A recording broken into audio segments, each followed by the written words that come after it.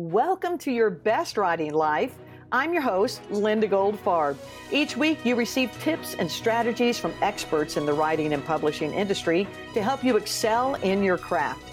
I'm so glad you're listening in today. We're going to be talking about platform building, and my industry expert is Thomas Umstead. Thomas is the founder of Author Media and the host of the Novel Marketing Podcast. He travels the world speaking at events to help authors build their platforms, sell more books, and change the world with writing worth talking about. Thomas, welcome to Your Best Writing Life. Thanks, Linda, for having me. This is awesome. Yeah, it's great to have you here. So we're going to take just a quick moment right at the beginning of the show. I love doing this. And we're going to journey inside the life of our experts. So this is kind of a peek behind the curtain, Thomas, if you may. And so share with us something that your audience may not be aware of. So I did theater in high school, which you may think, how did you do that? I thought you were homeschooled. It's like, hey, homeschoolers can do theater too. We had a homeschool music theater program. It was connected with our homeschool choir, and I played Tevye in Fiddler on the Roof. So I got to marry off all of my daughters, and it was very good fun. Oh, I love it. I have a theater background myself. So as I noticed what you wrote, I was like, oh, so he sang in high school. So here's my question. Do you still sing? I sing to my kids. So my singing has gone up quite a bit since we had children, but I don't sing in any other kind of context. Well, I think that you do sing. I think you sing the praises of the authors that you have helped along the way. I know that you do sing praises to the Lord and all that He's doing in and through your life and through the lives of those that you get to mentor and the clients you get to coach and those you get to work with to help them in an area that we're going to be talking about today, which is, of course, platform building. So we're going to get straight to that. Again, thank you so much, Thomas, for being here with us. So let's look at it. What is platform? How do you define that? So platform, one way to think of it is in the old school sense. So there were preachers back in the 1700s who could speak to tens of thousands of people. And part of the reason we know this was because Benjamin Franklin went to go hear George Whitefield speak. And Benjamin Franklin was critical, right? He wasn't a fanboy of George Whitefield. And he observed the crowd, he counted the crowd. He writes about this in his autobiography. And then he walks backwards and does the math of how many people he thinks George Whitefield could speak to. And he's like, I think George Whitefield could speak to 30 or 40,000 people. The crowd at the time was about 20,000 people. And you're like, how could someone speak to 20,000 people without amplification? Right? Because this is long before microphones were invented. This is before even Franklin made his electrical discoveries, or right around the time he's starting to experiment with science. And so the way Whitefield was able to speak to so many people was that he had a platform that he would stand on. And the wood of the platform was at about head level of everybody else. So he's speaking over their heads so that the bodies don't block the sound, because human bodies absorb sound. And then he also had a speaker box built around him. They didn't call it a speaker box, but it functioned like a speaker box. It was kind of a wooden wall behind him, and then it kind of sloped upwards so that his sound being created by his mouth was being forced out away from the stage. And the platform allowed him to influence far more people than he could without doing that. And George Whitefield, traveled from town to town giving sermons and was one of the Great Awakening preachers. So the results of his speaking from these platforms was a great revival in the colonies at the time, because that's what we were. We weren't a country yet, but it was coming.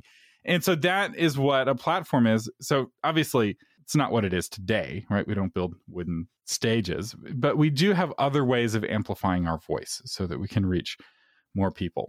And what's interesting is that there's a lot of ways to build a platform. It could be a radio show. It could be a podcast. It could be other books you've written. It could be your articles that you write for the newspaper. It could be the fact that you're a pastor of an influential church. There's lots of ways of building a platform.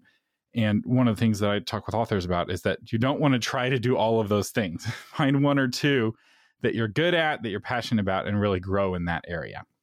this is fascinating. And I do love the story behind Platform. As an actress, I travel and we have performed in amphitheaters without amplification. And to be able to have that bigger type of platform behind us with the big arching dome, and it just throws the voices out. And years ago, doing theater, you had to actually project your voice. You did not have amplification. That kind of dates me a little bit. But today, I think we're also amplified by the particular platform that we have and those that are within listening range of us. So looking at the different platforms, can you or I want you to kind of take this, I guess. How should authors build their platforms, and what's the best way for them to select which platform is the right one? Because you said you can't do everything, or don't try to do everything. Where should they begin? So there's two places you should begin. One is you want to look in the mirror and ask, what am I good at? Or what could I be good at? Right? No one's born good at public speaking, right? My daughter is learning how to talk right now. And for her, a 3-word sentence is a really big deal. Even a 2-word sentence we get excited about, even if it's like no nap, which is her favorite sentence at the moment. And she'll be, chanting that while yawning and rubbing her eyes. I'm like, I think you're going to get a nap anyway. But she's going to have to learn to become a speaker and learn to become a public speaker. So it's a mistake to say, I'm bad at this, I shouldn't try it, because everything is learned. We're always bad at everything at the beginning. But some people enjoy something more than others, right? For some people, they enjoy writing more. So maybe starting a blog would be better. Other people, they enjoy speaking more. They're more comfortable with their tongue than with their keyboard. And so maybe a podcast would be better. But that's only half of the picture. So you want to look at yourself and ask, where can your strengths be? The other thing that you want to look at, though, is who am I trying to reach? Where is my audience? And that will really impact what you're doing. If you're reaching teenagers, if you're writing young adults, a podcast is a mistake because teenagers don't listen to podcasts. You'd be better off being on YouTube. Teenagers consume a lot of YouTube content. And so you're like, wow, can I learn to be good at YouTube? And then you have to kind of negotiate that. And so you can't just look at yourself. Ultimately, writing is an act of service. It's an act of love. And that means going to where your readers are and serving them in that place. So you need to get to know your readers. And a lot of authors, they kind of seclude themselves and they don't start looking for readers until they've finished their book. And this is a huge mistake. You need to be thinking about your reader and interacting with your reader from the beginning. All right. Well, that gives us something to kickstart a lot of today's conversation. So you have an author and they look at themselves and they say, all right, I'm better at writing than I am at speaking at this point. And I really do appreciate that you said we're not born good at everything. Everything is learned behavior. Everything we learn. Now, we can be gifted. We can certainly be gifted by God and we can be eloquent in certain areas, but not to say right off the bat, I will never be good at this. To be able to say, if that's where I have to go, I can learn this. I can learn this behavior. I can start new habits and break old habits. So if you have someone who says, I love to write, how would you guide them in building their platform? So for somebody who likes to write, there's 2 key skills they need to add to their writing to weaponize it for platform building. And the first is learning to write quickly.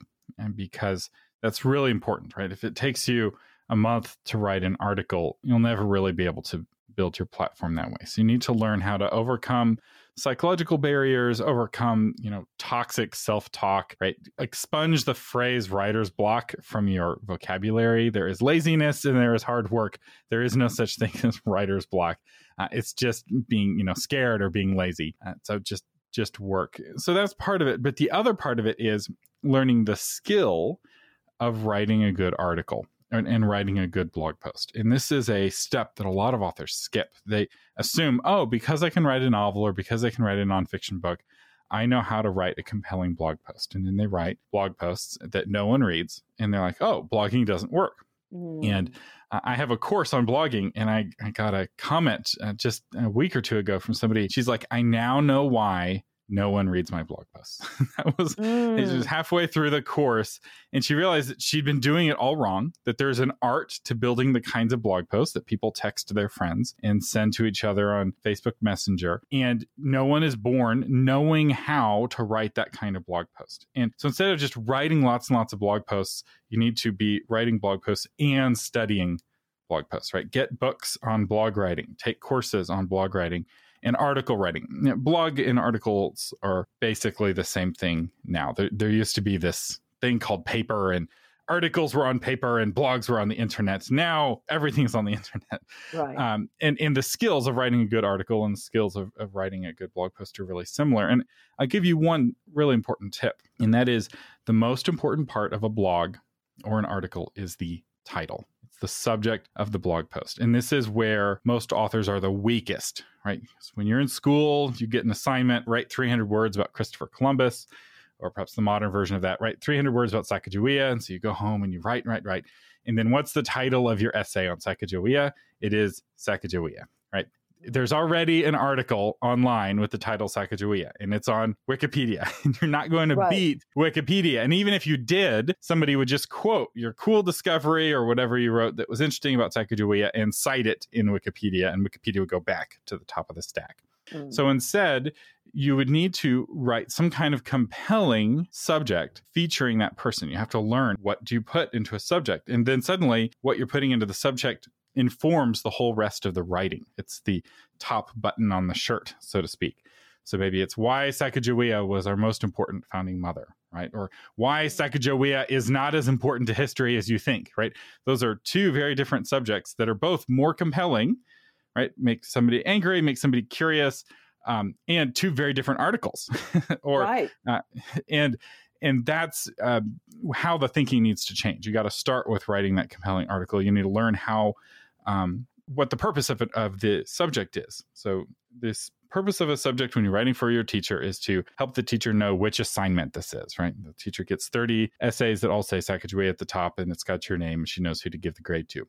The purpose of the subject of your blog post or your podcast episode, because the same principle applies when you're doing it for strangers, is to sell the blog post, right? For somebody to read your blog post, they have to give 5 or 10 minutes of their life in exchange for that blog post. And they're going to live the rest of their lives and die and never get those 10 minutes back. And so it's got to be worth it. It's a very expensive thing for somebody to give you their time, and you have to convince them why what you've created is worth their valuable time.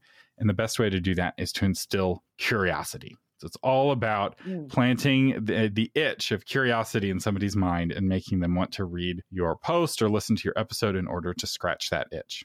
And when you have that curiosity built in to the title, other people are going to say, oh, you've got to read this. You've got to see this. Now, let me ask you this. I've always known or always believed that the title holds a promise. So the importance of fulfilling that promise. Can you touch on that?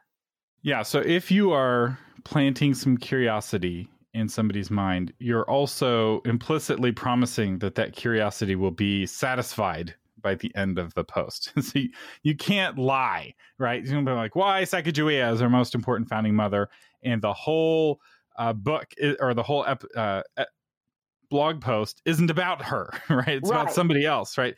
Then people are going to leave that, and they're going to feel betrayed.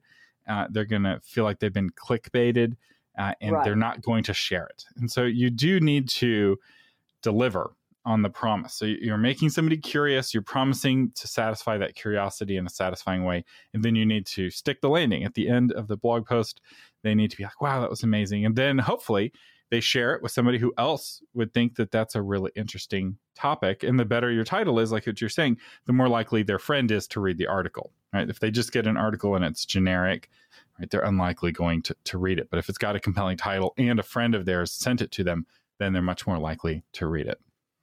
Especially if the article, the post, is geared around a book that you've written. To be able to draw out of that the uniqueness, the unique little hooks. A book is not just one hook, in my opinion. There are several aspects of a book, because we've been told, right, there's nothing that has not been written. Nothing is original anymore. But there are aspects of an individual's writing, their style of writing, what they pull out, their particular voice, individual hooks that can produce multiple articles and satisfy the promise that is made in the title. And if someone does that, it's going to also prompt, oh, by the way, this was taken from or originally found in this particular book. And people are going to say, well, then I want that book.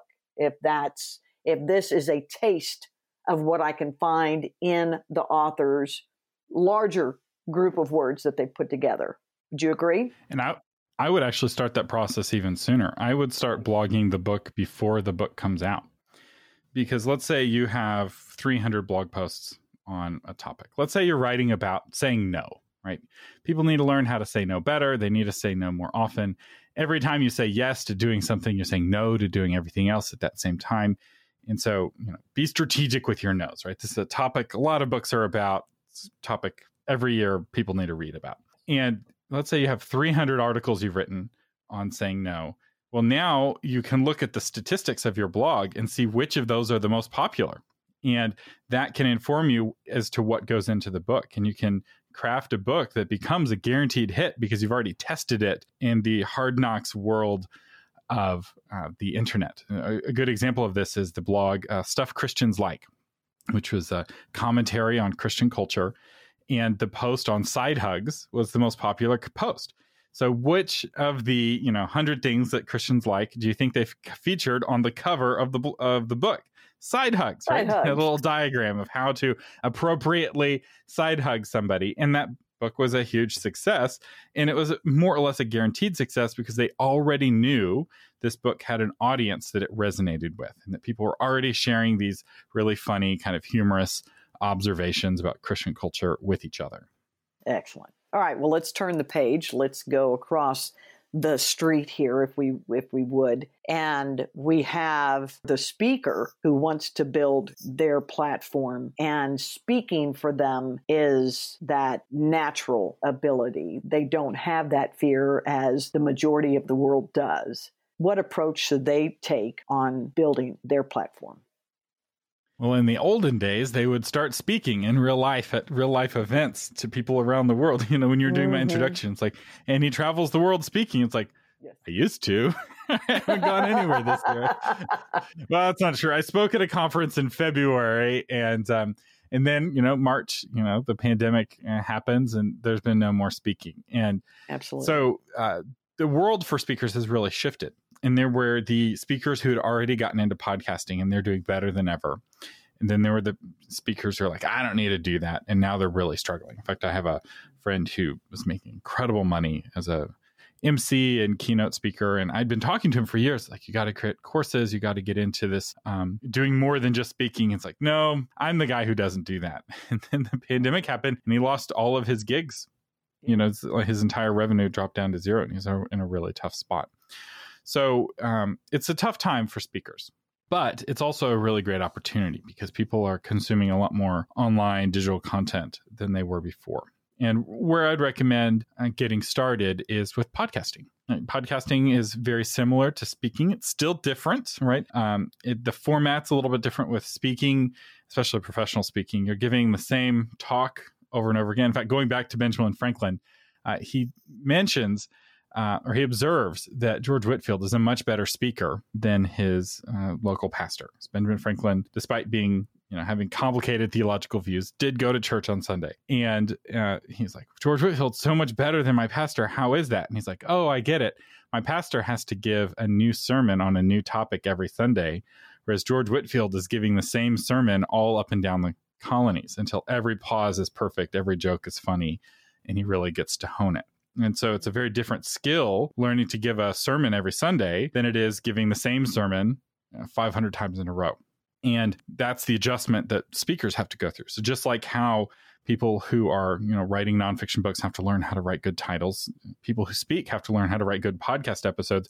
But more importantly, they need to learn how to bring something fresh and new every week. So it's one thing, I know a lot of speakers that will create a new talk at the beginning of the year and they kind of take it on tour. And they have their 20 or 50 places that they speak each year, and they have that new talk. And so for the places that they visit, their speakers are always sharing something new. And this is a really good practice. In fact, professional speakers often have kind of their test audiences that they do early, where they're speaking for free or for cheap while they're making sure all the jokes work. And then as the talk gets more polished and more practiced, then they, start to travel with it. You can't do that with a podcast. Each week there's got to be a new podcast episode. And so you got to learn how to have that discipline of every week going to your topic, right? If you're a pastor, it's maybe, actually most pastors already have a podcast that's their sermon. But so in that way, it's really easy for them, right? They're already creating weekly audio content. So it's really easy to just upload their sermon. In fact, there are more Christian sermon podcasts than any other category of podcast. That's how popular it is. Yeah, it's the biggest category, and it's like significantly the biggest category. Not in terms of downloads, but in terms of uploads, in terms of individual podcasts, because almost every church has a podcast of their sermons. In fact, you can see it in the index. There's this huge flood of new episodes every Sunday afternoon and Monday morning as the audio guys at the various churches all upload that week's sermon. Well, I like the concept of podcasting for speakers. And as a speaker who writes, it's one of the natural bents that I have. I was in radio broadcasting for 10 years and had my own show. I like being able to have guests come on, and periodically I do a broadcast on my own. And that's going to be the next venture for me in 2021, is actually doing a podcast that would be based on what I want to do, which is staying real about faith and family and coming up with that new content every week. I find that what has helped me is in social media, I do inspirational posts every day. Well, they all have different topics, and I have that stored. There's a lot of content there that I can say, this episode is going to be based on this topic, and then on this one, and on this one, and on this one. And I've done the speaking tours where you do have people, they find that you spoke on this particular topic. They really liked it. We want you to come and speak on this again. But as you said, that can be very difficult if you're not branching out and being a little more, or having more diversity in your talks if you're going to choose the route of podcasting. Now, what about this? If they don't necessarily have their own podcast, what if they go on podcasts and they're being interviewed by other podcasters? Does that work for them? It can. And the advantage of being a guest is that, one, it's really easy, right? It's like kind of like being a grandparent. It's all the fun bits of being a parent without any of the unfortunate bits, right? You come in, you play with the kids, and they need a diaper. You hand them off to your kids, and you brush your hands off and you walk away.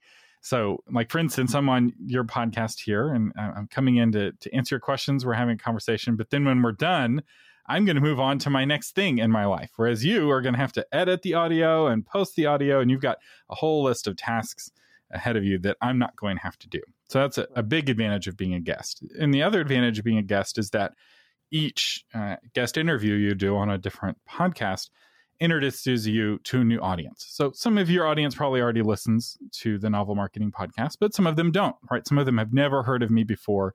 And my being on this podcast is my opportunity to meet them for the first time. The downside of guesting, or why it's not the kind of perfect strategy, is that next week you're going to have a different guest, or maybe you're going to do a solo show where you're just talking on your own and sharing your own expertise. And it's very easy, after a few weeks, for people to have forgotten me, right? They had their chance to sign up for Novel Marketing and they either took it or they didn't.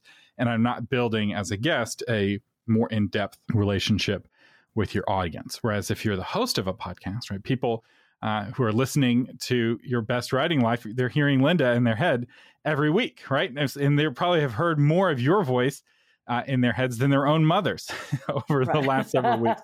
And, especially if you're binging, right? That's an incredibly privileged place of influence and a really powerful one. So there's advantages to hosting your own podcast, and there's advantages to being a guest. And I like both. And I will say podcasters like to interview other podcasters because they already have a good mic. They already know how the technology works. And so it's very friendly in that way, where podcasters will have each other on. and I enjoy it. That was one of my joys when I knew we were going to be on together today. I was like, this will be good. This is going to be so sweet. This will be great. I'm not worried in the least. Even if I dropped off someplace, Thomas could take it and he'd just go with the whole thing. So I'd be good with it. All right. So as we've discovered what platform is, we've discovered how you can build platform and the areas of where you should build platforms. And this doesn't cover the whole gamut, folks, but we're in a short time frame. And you had mentioned just a little bit on the mistakes that some authors make in building a platform. And I didn't know if you wanted to bring in anything else in that area.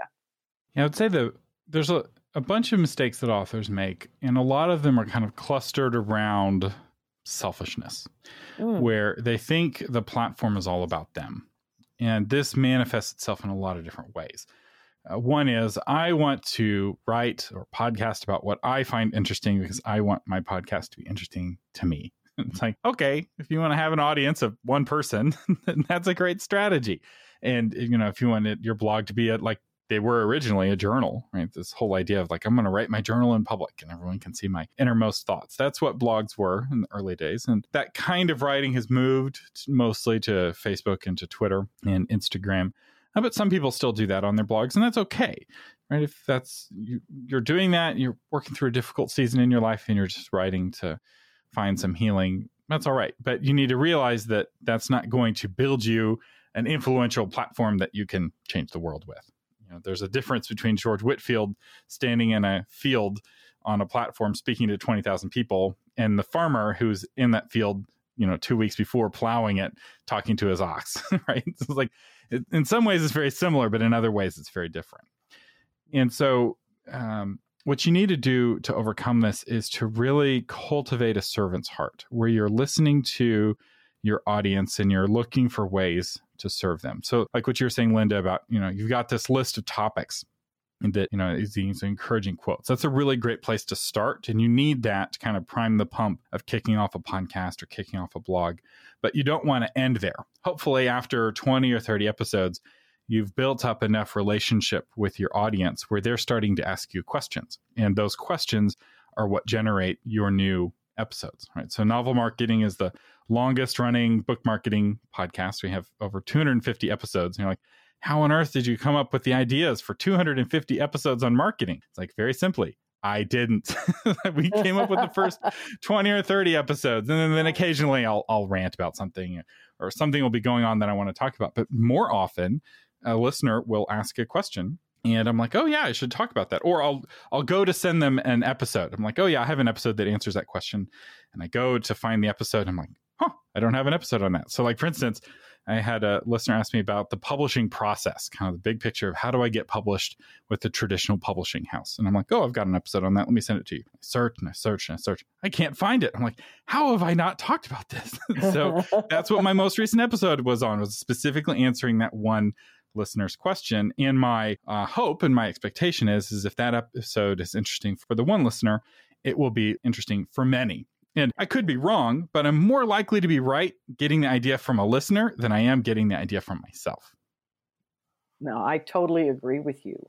We find those that listen, not everyone comments, but majority of the time, the comments or the questions that are asked is what a lot of people are asking. They're just not willing to put it out there that they want to say it. So anytime you can get a question from the audience and answer it, that's a home run, because you've met the need of someone. And if it's even just one, because with podcasting, as it was in the early days of radio and continues on today, discovering you're still speaking to an audience of one. Podcasting, someone's got you in their ears and you're walking with them and you're talking with them in almost an intimate fashion. So you're really touching that one life multiplied. But I don't know that there's a lot of podcasts that we're going to open it up to a whole room of people. Now, there may be cases when that happens for training or something like that, but being able to make a difference in the life of a person and to satisfy their questions is exactly what you're saying as far as you're out to serve them.